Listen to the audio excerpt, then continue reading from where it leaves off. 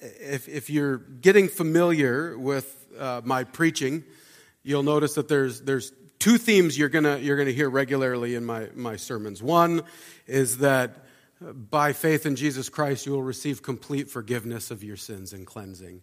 The other one is that God still requires obedience. And I've been known for saying this line, maybe not here as much, but in other places. We're called to go where God tells us to go, to do what God tells us to do, and to say what God tells us to say.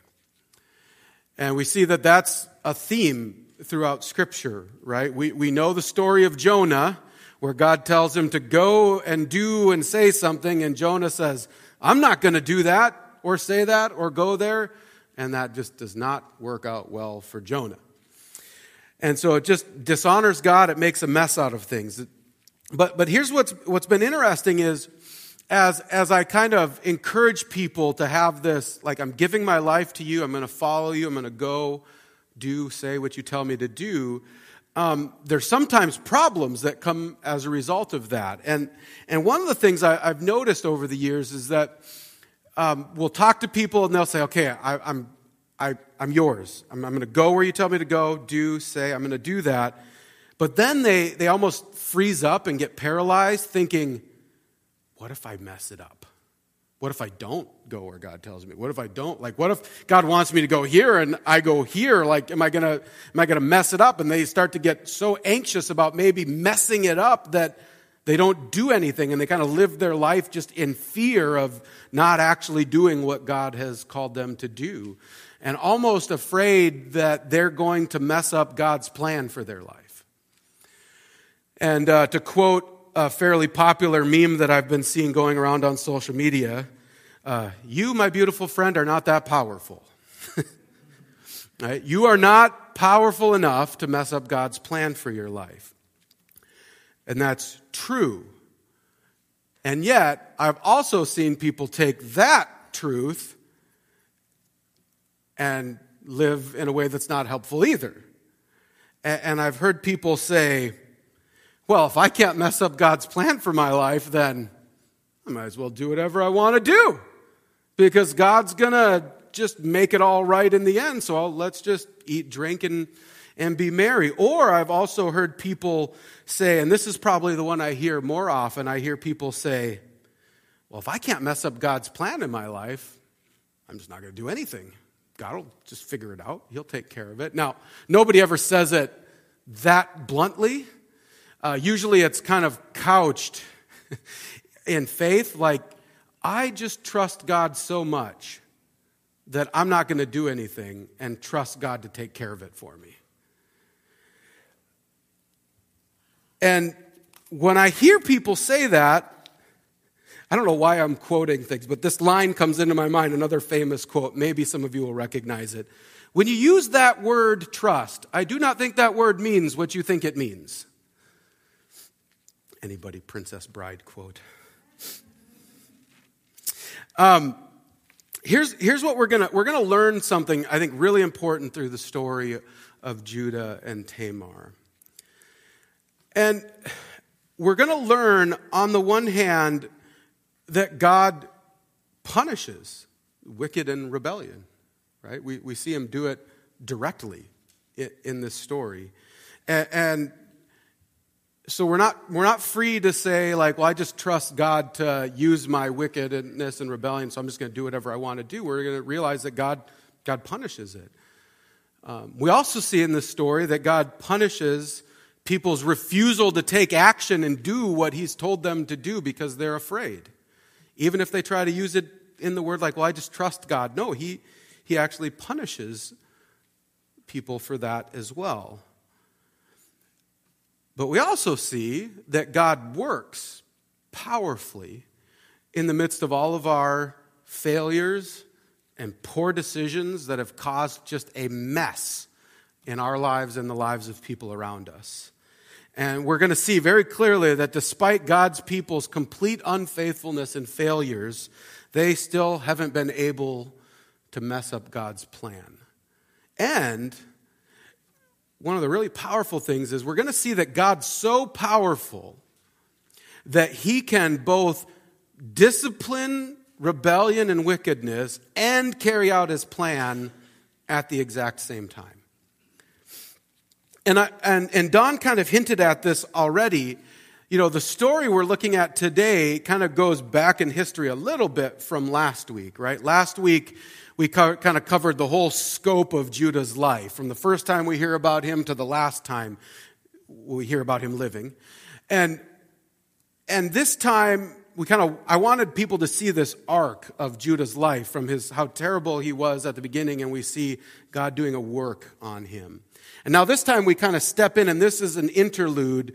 Joseph's off in Egypt, and we find out what's going on with Judah, the one who sold him into slavery. And last week I had made this comment, right, that it was through Judah's trials and difficulties and hardships that God was at work in him, shaping him, transforming him. But it's important to realize that the hardships and the trials and the difficulties of Judah's life this is not a Job type of a situation. The trials and the difficulties and the suffering in Judah's life are a direct result of his unfaithfulness. And so Moses, as he tells this story, like, we get uncomfortable, right? And Don says the Bible does use some euphemisms, and then to kind of soften it.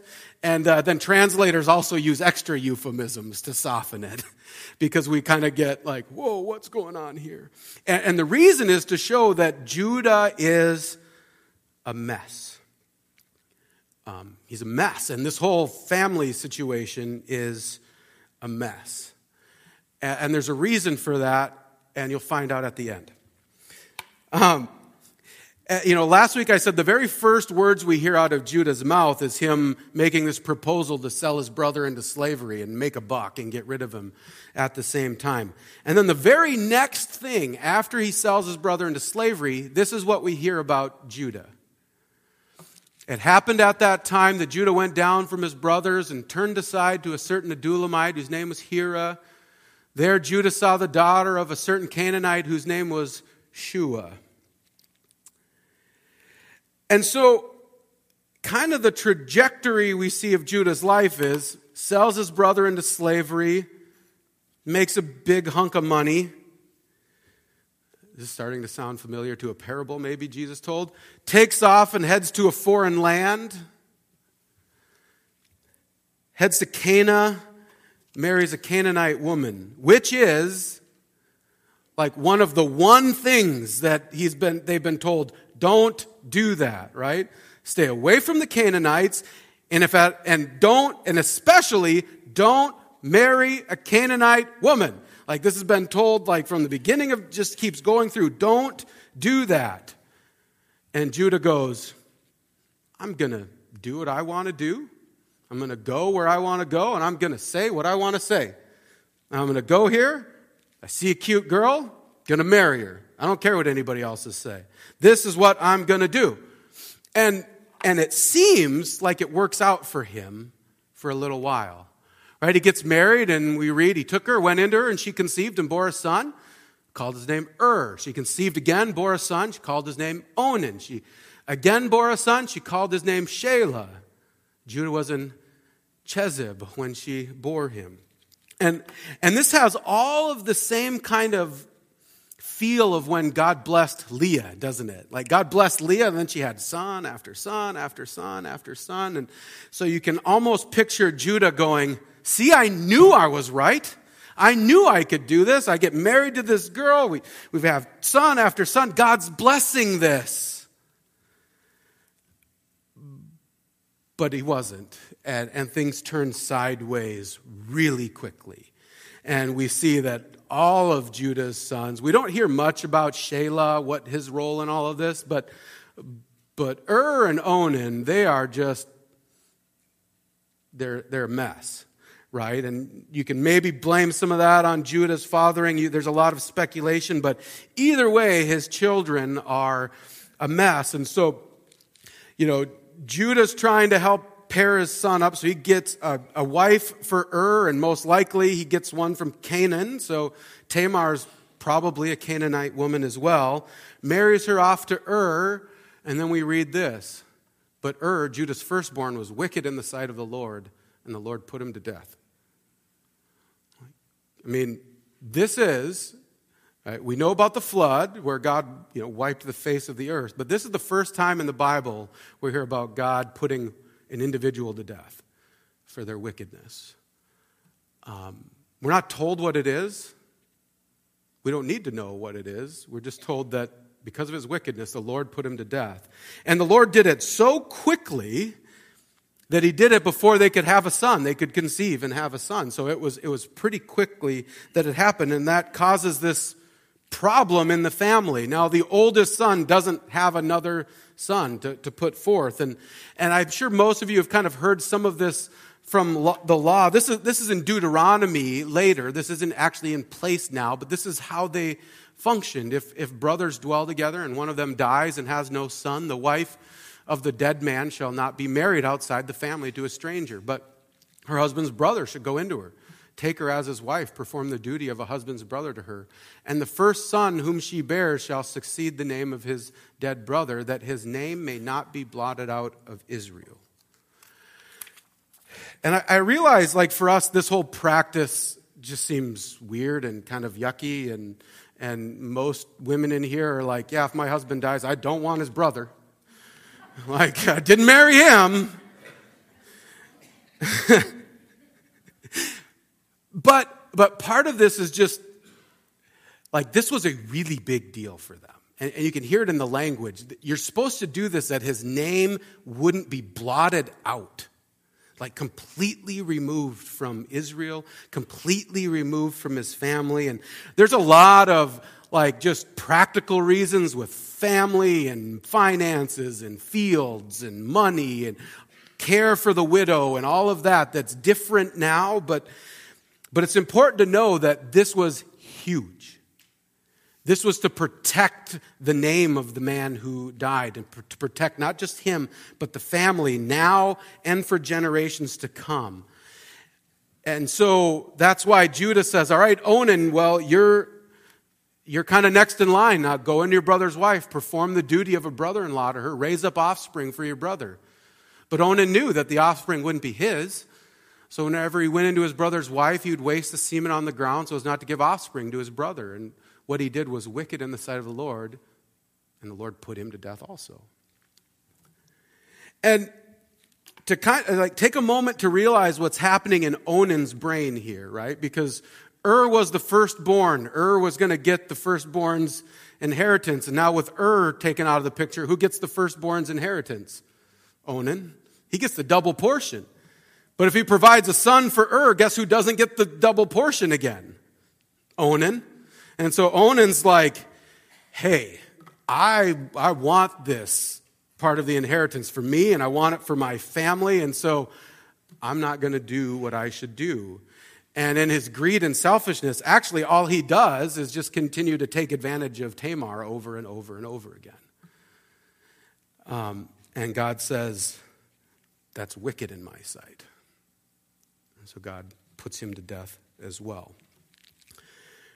So Shelah's next in line, and Judah's like, I see how this is working out. I don't want to put Shelah's life on the line, right? Judah is so blind in all of this that he doesn't recognize that it was his son's wickedness that caused them to die. He blames Tamar, like she's the black widow, right? Anybody who gets around her dies. And so Judah's blind to this, and so he refuses to take care of Tamar. She's supposed to stay in his house. He's supposed to provide for her, care for her.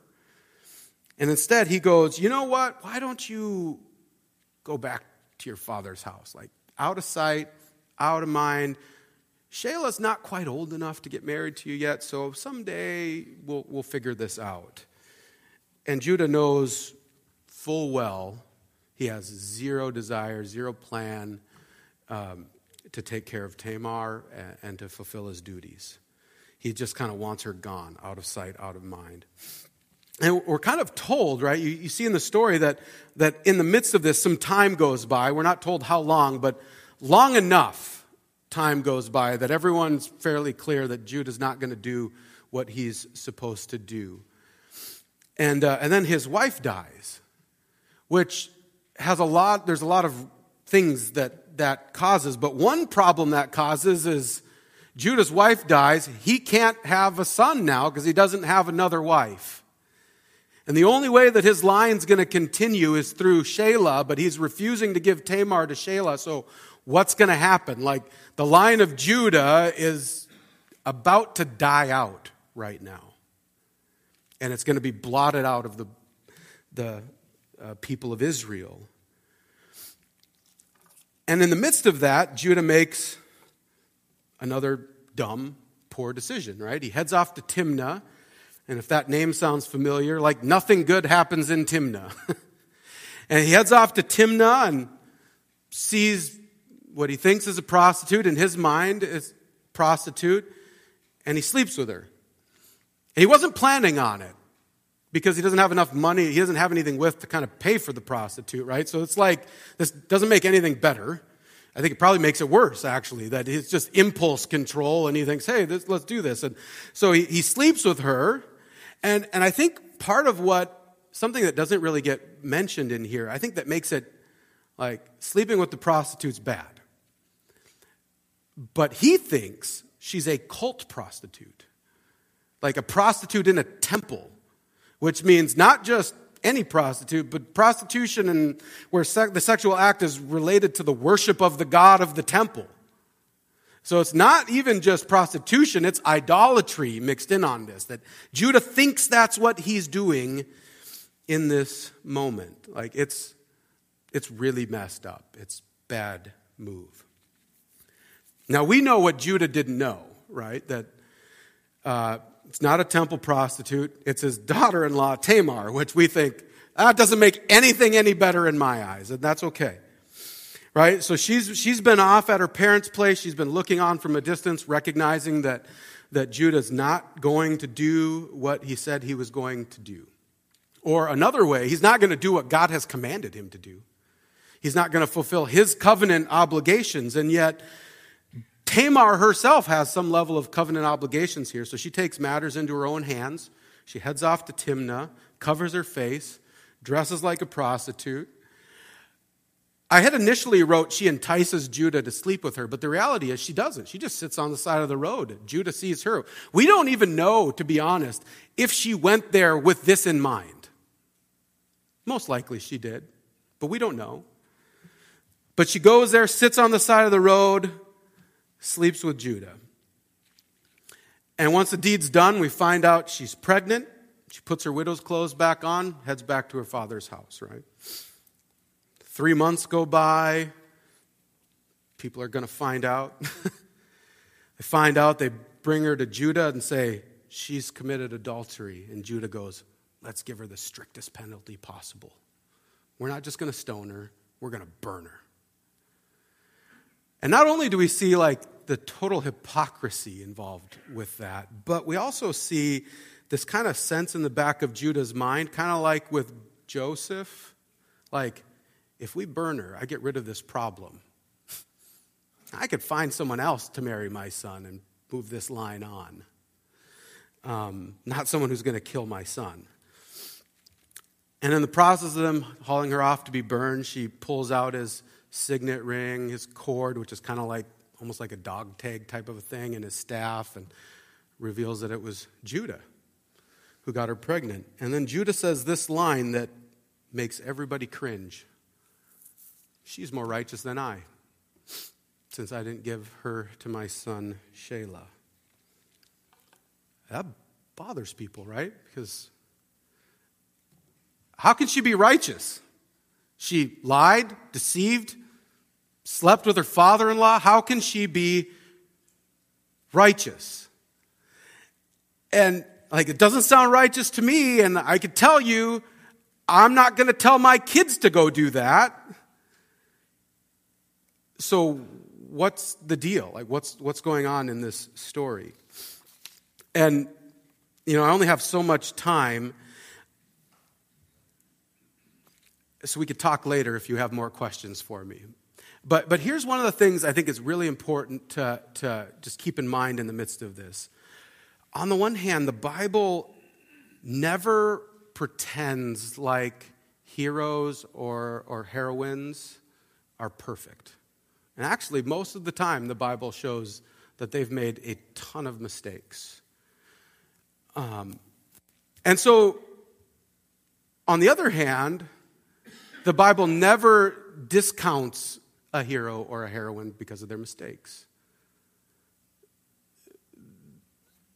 And so that allows us a couple of things. On the one hand, this story does clearly paint Tamar as the hero of the story.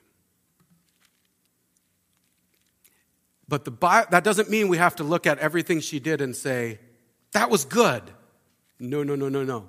She did a lot of stupid, unwise, unhelpful, unfaithful things in this story.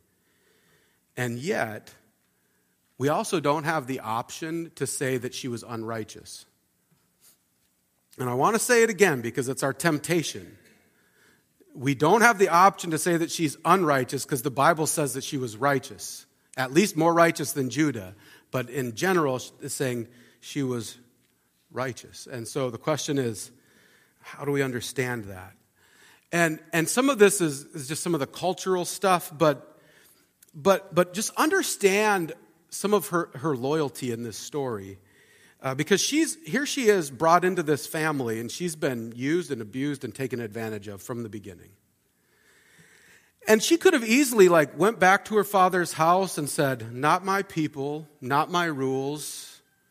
I'm going to just go find my own Canaanite guy, raise a family, move on, never look back. But she didn't. She said, these are my people. And what I think we'll see eventually, this is my God. And even in Israelite law and understanding, what she could have done, it says, if your brother refuses to fulfill this vow, if your deceased husband's brother refuses to fulfill this vow, you can take him and anybody else who refuses to do that, bring him before the city, hit him with a sandal, and spit in his face to show how shameful he is in front of the entire city. To show that they're taking advantage of you and they're not taking care of you. She could have done all of that. That was all what she could have done, and yet she didn't. We see actually most of her actions throughout are actually trying to kind of protect the dignity and the name of this family that has taken advantage of her. And she is saying, no, these are my people. This is my God. I've made covenant promises. I've got covenant responsibility here. And I'm going to do what it takes to fulfill my duties to my God. And I'm going to risk my life to do that. And it didn't matter if it was her people. And one of the things that people don't like when I say this is the story of Ruth in Genesis. A foreign woman saying, I'm going to leave my homeland because you are my people and this is my God, and I will be here to help move the line down the road. Which is interesting because guess who Boaz is born of? Perez, who's Tamar's son, who is born of this story. One of the commentators I read this week said this: God had promised Abraham and Jacob that they would have royal offspring from their own bodies. Of Jacob's 12 sons, Judah is singled out to carry on the royal lineage. Tamar, a wrong wife, right, a Canaanite wife, saves the family by her loyalty to it. And the four women in Matthew's genealogy of Jesus, Tamar, Rahab, Ruth, Bathsheba, all come from outside of Israel and have a highly irregular, potentially scandalous marriage union. But because of their faith, God deems them worthy to carry royal seed. And I would say one of the things that Bruce Waltke misses is that she saves the family, but she saves more than that. She saves the world. Because not only would David come from her, but Jesus comes from Tamar. And if there's no Tamar, there's no Jesus. And if there's no Jesus, there's no salvation for anybody. And we get a glimpse into Judah's life as well, because we talked about that last week. We see this kind of big moment in Egypt where Judah takes ownership and offers his life for his brother. And we see the turning point that kind of brings him to that happens here. He says, she's more righteous than I, since I didn't give her to my son Shelah. And then we read, and he did not know her again. And that's Judah saying, I messed up bad. I'm confessing that, and I'm repenting of it, which means I'm not doing that again. And he shows us that when confronted with our sin, we don't say, well, God's just going to make it all right, I guess. We say, I've sinned against God and against man, and I confess it, I repent, and I turn from it. We see David do that, his son, with Bathsheba. And we see this being this turning point in Judah's life where it kind of sets him up to now be the leader of God's people, God's family in Egypt, and where the royal line will come from him, which we'll talk about next week. But I've kind of pointed this already, like what's the wrong takeaway from this story? Here's the wrong takeaway. I can do whatever I want to do as long as I try really hard and whatever, and even I can do some bad and wicked things and God will just make it all right. He'll figure it out. He'll sort through it. I can just do that. That's the wrong attitude. That's the attitude of and Onan. And that got them killed. Rather, the takeaway is, as you give your life to Christ, and you say, I'm all yours, all of me, and I'm going to go where you tell me to go, I'm going to do what you tell me to do, I'm going to say what you tell me to say, and you're going to do that, in the process of doing that, you are really going to mess up. Big time. And you're going to make a mess out of everything. And you're going to hurt people around you, and you're going to dishonor God sometimes, and it's going to be a disaster. In the process of trying to honor God. And yet in the midst of that, we don't just give up and throw in the towel and live in fear and anxiety. When we mess up, we do what? We confess it, we repent of it, we're cleansed of it, we're forgiven of it, and God says, now get back up, get back out in the game, keep going after it. You don't live in fear of messing it up. You don't live paralyzed that you're going to mess it up. You just keep your eyes on Christ. You keep following him, committing to do whatever he's told you to do, knowing that when you do mess up, he'll cleanse you, forgive you, and you haven't messed up so bad as to mess up his plan for your life. So keep following him. And it really struck me that God's people were going to read this story while they're in Babylon, right? They had messed up so bad that God kicked them out of the promised land and tore them away from their families. Like everything had become just a disaster. And they're wondering, like, have we messed up God's plan? They were punished for their rebellion, and yet they're reading the story going, on the one hand, we haven't messed up God's plan. He's still going to do it. And on the other hand, when we mess up and when we fail, our response is to confess and repent and turn to God. And for us, turn to Christ and be forgiven. And the reality is, none of us have that hope and confidence apart from Tamar. Because if Tamar hadn't done what she did, there would be no Jesus, which would be there no salvation. And the Bible just gives us, right, that first 3 verses of Matthew just runs right to Tamar. This is the book of the genealogy of Jesus Christ, the son of David, the son of Abraham. Abraham was the father of Isaac, Isaac the father of Jacob, Jacob the father of Judah and his brothers, and Judah the father of Perez and Zerah by Tamar, the first woman mentioned in the Bible, in the New Testament. And it says, because of her, we have Jesus. Because of Jesus, we have salvation and forgiveness and hope and peace and freedom in this world. And so because of her and because of ultimately Christ, we don't have to live in fear of messing things up, but we can live by faith and confidence and hope in Jesus Christ. Let's come to him in prayer. Heavenly Father, we are so thankful that we're not the ones in control. We confess that we often think we should be in control. We often try to be in control. We often think that we know better than you and that we should do whatever we want to do. And yet, Father, we see the mess that creates in the world and we see how that dishonors you. And so, Father, we confess that to you. We confess our own pride, our own arrogance, our own selfishness, our own rebellion and wickedness. Father, we confess that to you now, and we repent of it. We turn from it.